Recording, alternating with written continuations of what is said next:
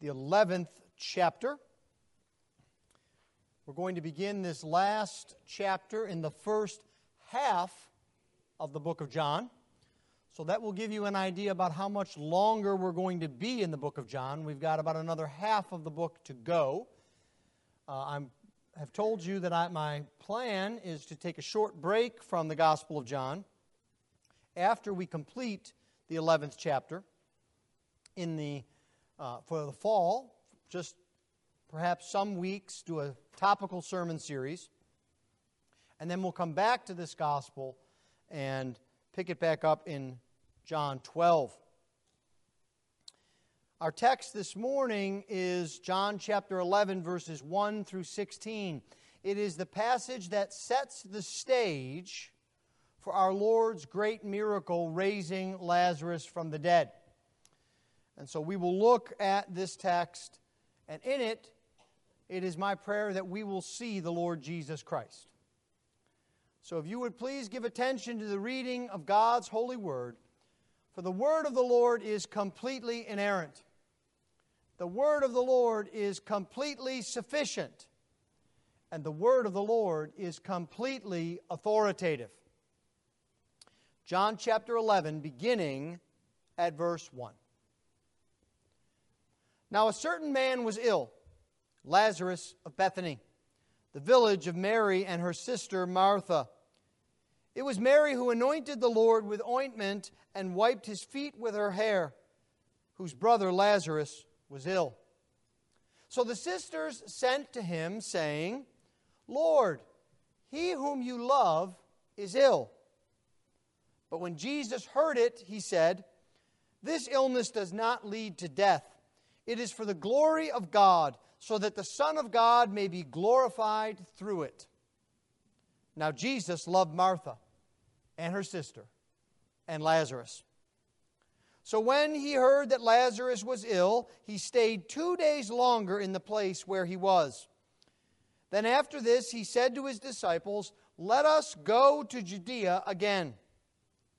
The disciples said to him, Rabbi, the Jews were just now seeking to stone you, and are you going there again? Jesus answered, Are there not 12 hours in the day? If anyone walks in the day, he does not stumble, because he sees the light of this world. But if anyone walks in the night, he stumbles, because the light is not in him. After saying these things, he said to them, Our friend Lazarus has fallen asleep, but I go to awaken him. The disciples said to him, Lord, if he has fallen asleep, he will recover. Now Jesus had spoken of his death, but they thought that he meant taking rest to sleep.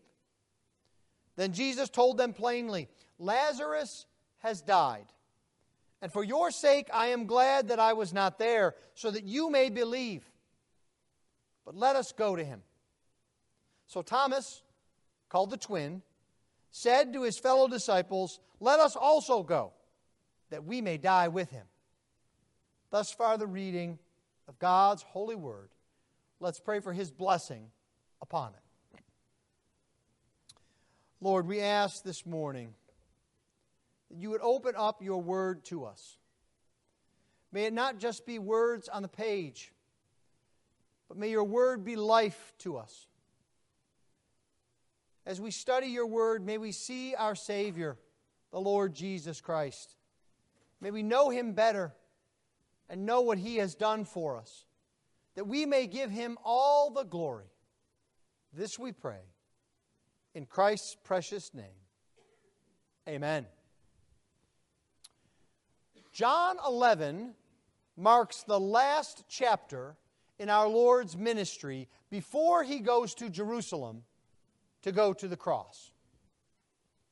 In the next chapter, chapter 12, we have our Lord's triumphal entry into Jerusalem, and the accounts of Passion Week will begin. But this last chapter before that is anything but ordinary. In this chapter, Jesus will perform his most remarkable and significant miracle of his ministry. That is, the resurrection of Lazarus from the dead. In the opening of this chapter, we see Jesus preparing his disciples and us for that miracle. Like with all of his miracles, Jesus wants to show us who he is and what he has come to do. The point of the miracle is that we would know Jesus. And so as Jesus prepares to go to Bethany, we see three things. First, we see Jesus' love. The love that Jesus had for Lazarus' family and for his disciples. Second, we see Jesus' decision. Jesus' decision to wait and then to go to Bethany. And then thirdly, we see Jesus' purpose both in waiting and in going. Jesus' love, Jesus' decision, and Jesus' purpose. Let's begin then by looking at the love of our Savior, first for his friends, this family. Our text begins, "Now a certain man was ill, Lazarus of Bethany." And he is a certain man, but he's not an unknown man. John names him for us, and this is a known family. Now, I do realize there are many people in the Bible that we wish we knew more about. We're not given details, for example, of the man who was lame for 38 years, or about the man who was born blind, or the demon-possessed persons, or even the couple who got married in Cana. Even some of the 12 disciples are a mystery to us. We know Peter. We know John. We know Matthew. But what about Bartholomew or Simon the Zealot? There are many people in the Scriptures that we wish we knew more about, but this is not the case with the family of Lazarus, Martha, and Mary. They are mentioned in all four of the Gospels, and they appear to have been close to Jesus. Jesus stays with them, he visits with them, and he interacts with them more than most. So let's think about each of them in turn. Lazarus may have been a quiet man, because while we hear of Lazarus in all of the Gospels, none of the Gospels mention him speaking. So he may have been a gentle, quiet man. He may also have been the youngest of the siblings, if we look at verse 5 and see that he is listed last. That's very possible. Martha, on the other hand, may have been the oldest. She is listed first, and she has no trouble with words. We remember her asking Jesus to rebuke her sister for not helping with the preparations for the meal. And in this chapter, it is she who goes directly to Jesus and tells him, "If you had come, my brother would not have died." Mary seems to have given herself especially to Jesus. We remember her sitting at Jesus' feet, ignoring everything else that was going on in Luke 10. And John also gives us this detail as well in verse 2, that she was the one who anointed the Lord with ointment and wiped his feet with her hair. So this is a known family. It's also a loved family. And this familiarity that we see in the Scripture shows that Jesus loved them. He spent time with them. He prioritized them. But John doesn't leave us to guess whether Jesus loved them. He tells us outright. First, in verse 3, we hear the report of the two sisters. "Lord, he whom you love is ill." Reminding Jesus that he loves Lazarus and loves their family. But John also gives us commentary on that in verse 5. Now Jesus loved Martha and her sister and Lazarus. He had love for all three of them. It's not just Lazarus, it's all three of the siblings. And because they know that Jesus loves them, they send to him. They are disturbed. and they look to Jesus for help. They are, I think, surprised by the speed of Lazarus' illness. In verse 3, there is a word that is missing in our translation. When they say, Lord, he whom you love is ill, after Lord in the Greek is actually the word behold, or look, or see. It's an exclamation. They are agitated. They are concerned. They are perhaps even panicked. And they say, Lord, you have to look here. He's ill. They are also a praying family. That little statement we just looked at in verse 3 shows that they knew that Jesus was the one to go to in their time of need. That He was their hope. Certainly they were taking other precautions. I would presume that there was a doctor in the house, that they were trying to feed their brother nourishment, that they probably had cold compresses that they wiped his brow. They were caring for him. But they went to Jesus because they knew that that was the most critical thing. They made their need known to Jesus. It wasn't a long explanation, but it was an urgent cry. And this, I think, guides our prayers. No matter what else we may do in times of difficulty, we must cast our needs on Jesus. We may think that we have the situation in hand. We may think that we're doing what we've always done, that the matter is not unusual. But in all of life's difficulties, we are to go to the Lord Jesus Christ. We are to go to Him in prayer because He alone is the source of our strength. He is our help in trouble. And so I ask you, does that mark your life? Do you go in prayer to the Lord in challenging circumstances, in times of trouble and suffering? Or do you work as hard as you can to keep it in hand, not letting anyone else know that you have difficulties, thinking that you can't bother God? Mary and Martha are a guide to us. They were in trouble, and they went to Jesus. Second, you'll see how they made their request. Lord, he whom you love is ill. They made their request based on Jesus' love for Lazarus, not the reverse. They didn't say, Lord, our brother who loves you is in trouble. Come.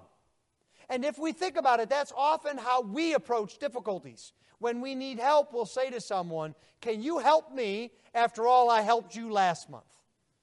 Can you come to me? After all, I've cared for you and I love you.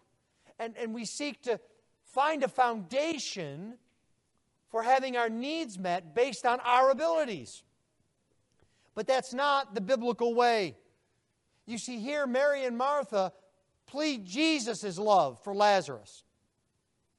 And this is a great encouragement, because our help from Jesus does not depend on our faithfulness. It does not depend on our love for Him. He is the ground of our salvation. Matthew Henry, the famous Puritan, puts it this way: our love to Him is not worth speaking of, but His love to us can never be enough spoken of.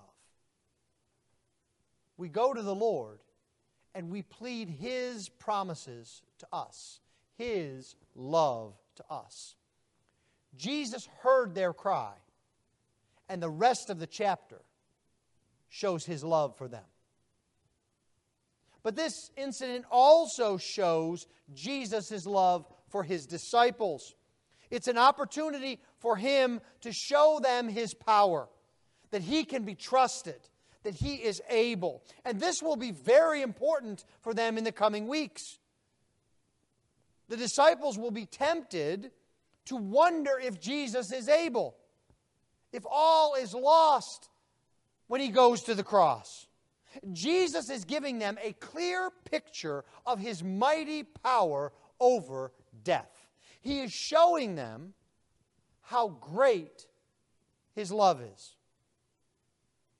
You know, you are a disciple of Christ. Do you know how much Jesus loves you? Are you tempted to judge His love by the circumstances around you? By how easy your life is? By how without trouble you are?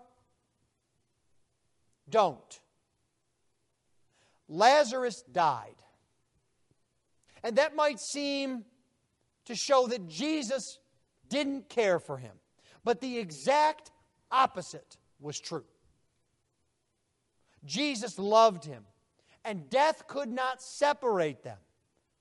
That is true for you today, if you are in Christ. But we come now to the second thing we learn about Jesus. Jesus' decision.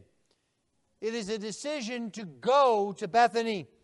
Jesus' love puts him into action. This is what the family was counting upon. But we should not miss the complication at hand. Jesus going to Bethany was not a simple thing. It is an important reminder to us of Jesus' love and His commitment to His people. In verse 7, Jesus tells them directly, "Let us go to Judea again." It's simple. It's direct. But we have to remember the context. The context from chapter 10. The last time that Jesus was in Judea, the Jewish leaders tried to kill Him. They picked up stones and they wanted to kill Him. John tells us at the end of chapter 10 that Jesus escaped from them and He went across the Jordan and He remained there in verse 40 of chapter 10. And this fact is not lost on the disciples. Look with me at verse 8. "Rabbi, the Jews were just now seeking to stone you, and are you going there again?" So Jesus says, "Let us go to Bethany." And they say, let's just hold on a minute here, Rabbi. Do you remember the last thing that happened in Judea? Do you remember all the big stones they picked up to throw at you? And, we're going to be standing with you. That means they're probably going to throw stones at us too. Shouldn't we think about this a little bit? Maybe have a committee gather together and gather information, what would be best and safest, have a plan. Let's not rush into this, Lord. Now, Jesus is not being rash. He's not rushing in. He's not being unthinking. Remember, He is God. He knows exactly what is going on. He knows that the Jews do not have the power to overcome His purpose, that they cannot stop Him from finishing His ministry and going to the cross. He knows that His Father's will be done, that nothing can stop it. And He knows that He must do the will of God, no matter what hazard or threat is in the way. And so this is a learning opportunity for His disciples. Jesus explains this to His disciples in verses 9 and 10. "Are there not 12 hours in the day? If anyone walks in the day, he does not stumble, because he sees the light of this world. But if anyone walks in the night, he stumbles, because the light is not in him." Now, this is a statement that seems odd. I've just read it now twice this morning, and my guess is many of you still don't really understand what it means or what Jesus is trying to prove by it. Let me see if I can help. Jesus is saying that there is a time allotted for life and work. That's the daytime. You see, we don't understand that because in Jesus' day, you had to do all of your work in the daytime. And when the night came, you didn't go out and do things because there were no flashlights. There were no electric lamps. There were no lights of any kind. And so if you went out into the darkness, you were likely to fall and hurt yourself. So the nighttime was a time when no work was to be done. Work was designated for the daytime. Now, we don't have this mentality because we rely on our electricity. As a matter of fact, for many of us, we will delay doing the work that should be done in the daytime because we know we have the night to do it. Have you had that experience? I'm sure every father here on Father's Day has had that experience. When you've asked a child to do something and you get the answer, "Oh, I'll get around to that." "Oh, that's something I'll get to later." And you think to yourself, now is better than later. Do it now. But it gets pushed off because we have a reliance that we think everything is within our control. In Jesus' day, it was obvious that it was not. So what Jesus is telling us through this metaphor is that now is the time to work for God. Now, this life that has been allotted to us is the time for us to do the Lord's work. We don't wait. Young people, you may think you can sit and wait and not work for God. That you'll have plenty of time when you grow up and leave the house. And now's the time for video games and phones and music and everything else you want to do, and you can deal with serious things later. Jesus is telling you, no. You have been given a life, and you are to work for God during that life. Older saints, you may think that your work for God has passed you by, and that you can no longer work for God because you don't have the same physical strength, perhaps, that you once had. You may not be able to lift furniture for God, but you can pray, and you can teach, and you can disciple, and you can encourage. As long as you have breath, you can work for God. And what this means is that we can be fearless in serving Christ. Christ was not pushed into inactivity because he was afraid of the Jewish leaders. No. He was bold and moved forward. Now, being fearless is not being reckless. But we should not be paralyzed by fear. God has appointed our times and lives. We are not to wait for a better time to serve the Lord. We begin now. This statement also reminds us that to work outside of the will of God is to invite danger and stumbling. Because when we seek our own way, when we make up our own rules, when we walk blindly through life apart from the lamp of God's Word, we're courting danger. We stumble and fall. We cannot make our own way.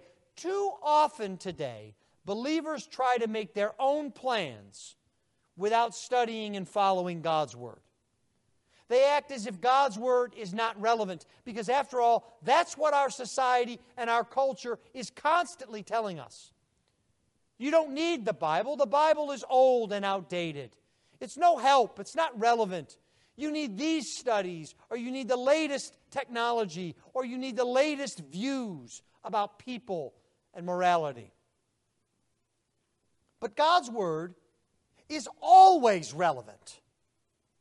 When you follow God's Word, you will be sure and you will not stumble. But Jesus' decision to go is not what we would expect. Now, Jesus is God, so He knows all things.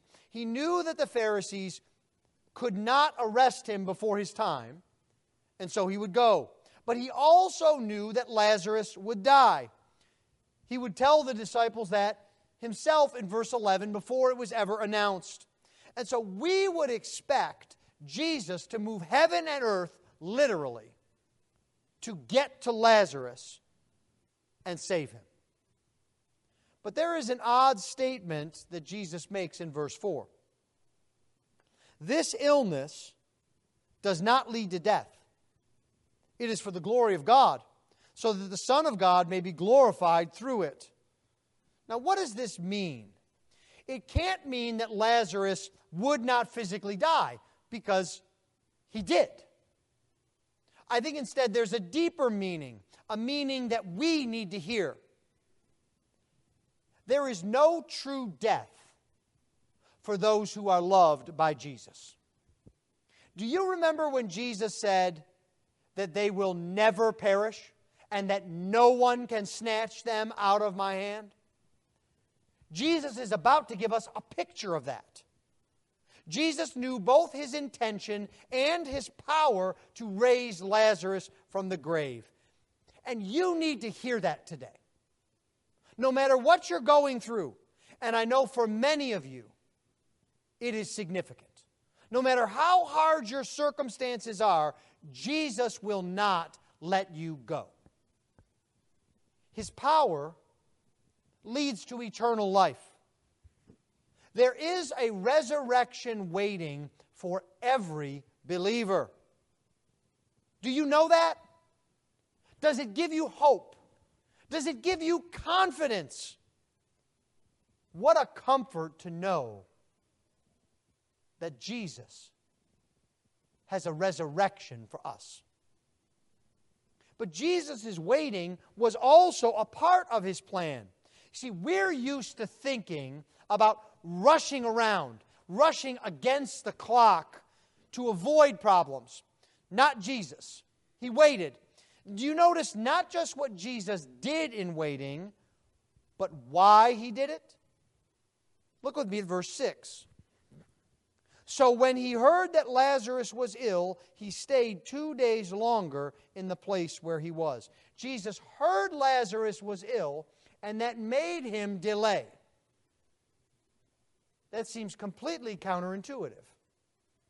But I don't want you to miss the little first word. So. This word isn't always translated so in the Bible. It's often translated another way that I think will help us. This word also means therefore. Now you know where I'm going with this, don't you? When we see a therefore, what do? We look back to see what the therefore is there for. Jesus delayed. Why? Look back with me. So that God would be glorified and the Son of God glorified through it. Jesus' delay was purposeful so that God would be glorified. He waited for Lazarus to die so that his purposes would come about. It was actually Jesus' love that motivated his waiting. He loved Lazarus. He knew what he would do with Lazarus. He knew how it would bring God glory, and so he waited. Now, that does not make it easy for you and me to wait for God. Can you imagine Martha and Mary? I think you can, because some of you have waited on the Lord. They're sitting in their home. There's no text message that's going to come in to tell them what's going on. There's no report. Even the one who brought Jesus the news of Lazarus' illness had to take a day's travel to get there, and then a day's travel to come back. So they're sitting on pins and needles, looking out the window, looking out the door, pacing in the house, wondering when Jesus is going to get back. Waiting is hard. Don't minimize that. But don't forget that Jesus has his plan in view. And that his plan is good. He is greater than your circumstances. That brings us to the last thing. We've seen Jesus' love for this family and his disciples. We've seen Jesus' decision to go, but to wait before he goes. And now we see the reason why Jesus waited. We see Jesus' purpose. Now, we can think generally about this. That Jesus had other matters in mind beyond the immediate physical illness of Lazarus. That there were other things that Jesus was taking into account. It's been famously said that God is doing thousands of things in your life right now, only a few of which you are even aware of. God is constantly at work, and your life touches others' lives and their circumstances. Something may happen to you because God is working in the life of another, or vice versa. So, this doesn't minimize Lazarus' need, but he and his sisters had other needs as well. Their faith needed to be strengthened. They needed to know who Jesus was and what He had purposed for them. It wasn't just a physical healing that they needed to be strengthened in their faith. And we can see this in what happens after Lazarus' resurrection. Lazarus may have been a quiet man, and we don't read in the Bible of him speaking. But after his resurrection, we see that he became a powerful witness for Jesus. John tells us this in the next chapter, chapter 12, verse 11. On account of him, that is Lazarus, many of the Jews were going away and believing in Jesus. So Lazarus became a powerful witness. Many Jews were converted through his testimony and witness. He was changed by Jesus. He wasn't just healed. Martha is no longer the scattered, frustrated servant she once was. When we next see Jesus with her in chapter 12, she serves, and there is no hint of a complaint. She has been touched by Jesus. Mary gives herself even more to Jesus. She will not only sit at His feet, she will anoint His feet with expensive ointment. She holds nothing back from Jesus. Jesus is going to strengthen the faith of these siblings. But this is also a blessing for Jesus' disciples. Jesus acts contrary to their expectations. First, by agreeing to go into danger, into Judea, and then second, by waiting until Lazarus is dead.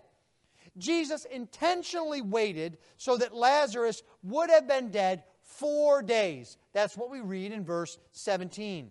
That meant that Lazarus was surely and definitely dead.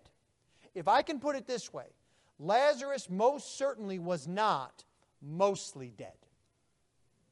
He was fully dead. Jesus is going to show His disciples this seventh great sign of His deity and power, and no one is going to be able to give praise to anyone other than Jesus. You remember the famous line that we will come to later. I love the Authorized Version. When Jesus says, "Roll the stone away," and they say, "But Lord, he stinketh. He's already decaying." No doubt in anyone's mind that he was dead. Jesus is going to show His power. And Jesus tells us this in verse 15. "For your sake, I am glad that I was not there." What? Jesus, you're glad that Lazarus died? No. I'm glad that I was not there so that you may believe. But let us go to Him. Jesus wants your faith to be strengthened through this incident. You see, this is for you too. You are disciples of Jesus. Are you frustrated and fearful because of your life? Are you wondering if you can make it? Do you need encouragement that following Jesus is actually worth it? That Jesus is the only true Savior? You have it right here in this passage. Jesus' purpose is for you to see that He is God, that He is the conqueror of death, that He is the one who loves you and will save you. Do not forget this little so. Jesus delayed so that you could see His love for you. Nothing can separate you from that love. That is something that you can count on. But as wonderful as the comfort of Jesus' purpose is for us, that's not His highest purpose. We're given that in verse 4. This illness does not lead to death. It is for the glory of God, so that the Son of God may be glorified through it. Lazarus would not ultimately die. He was only fallen asleep because God would be glorified in this.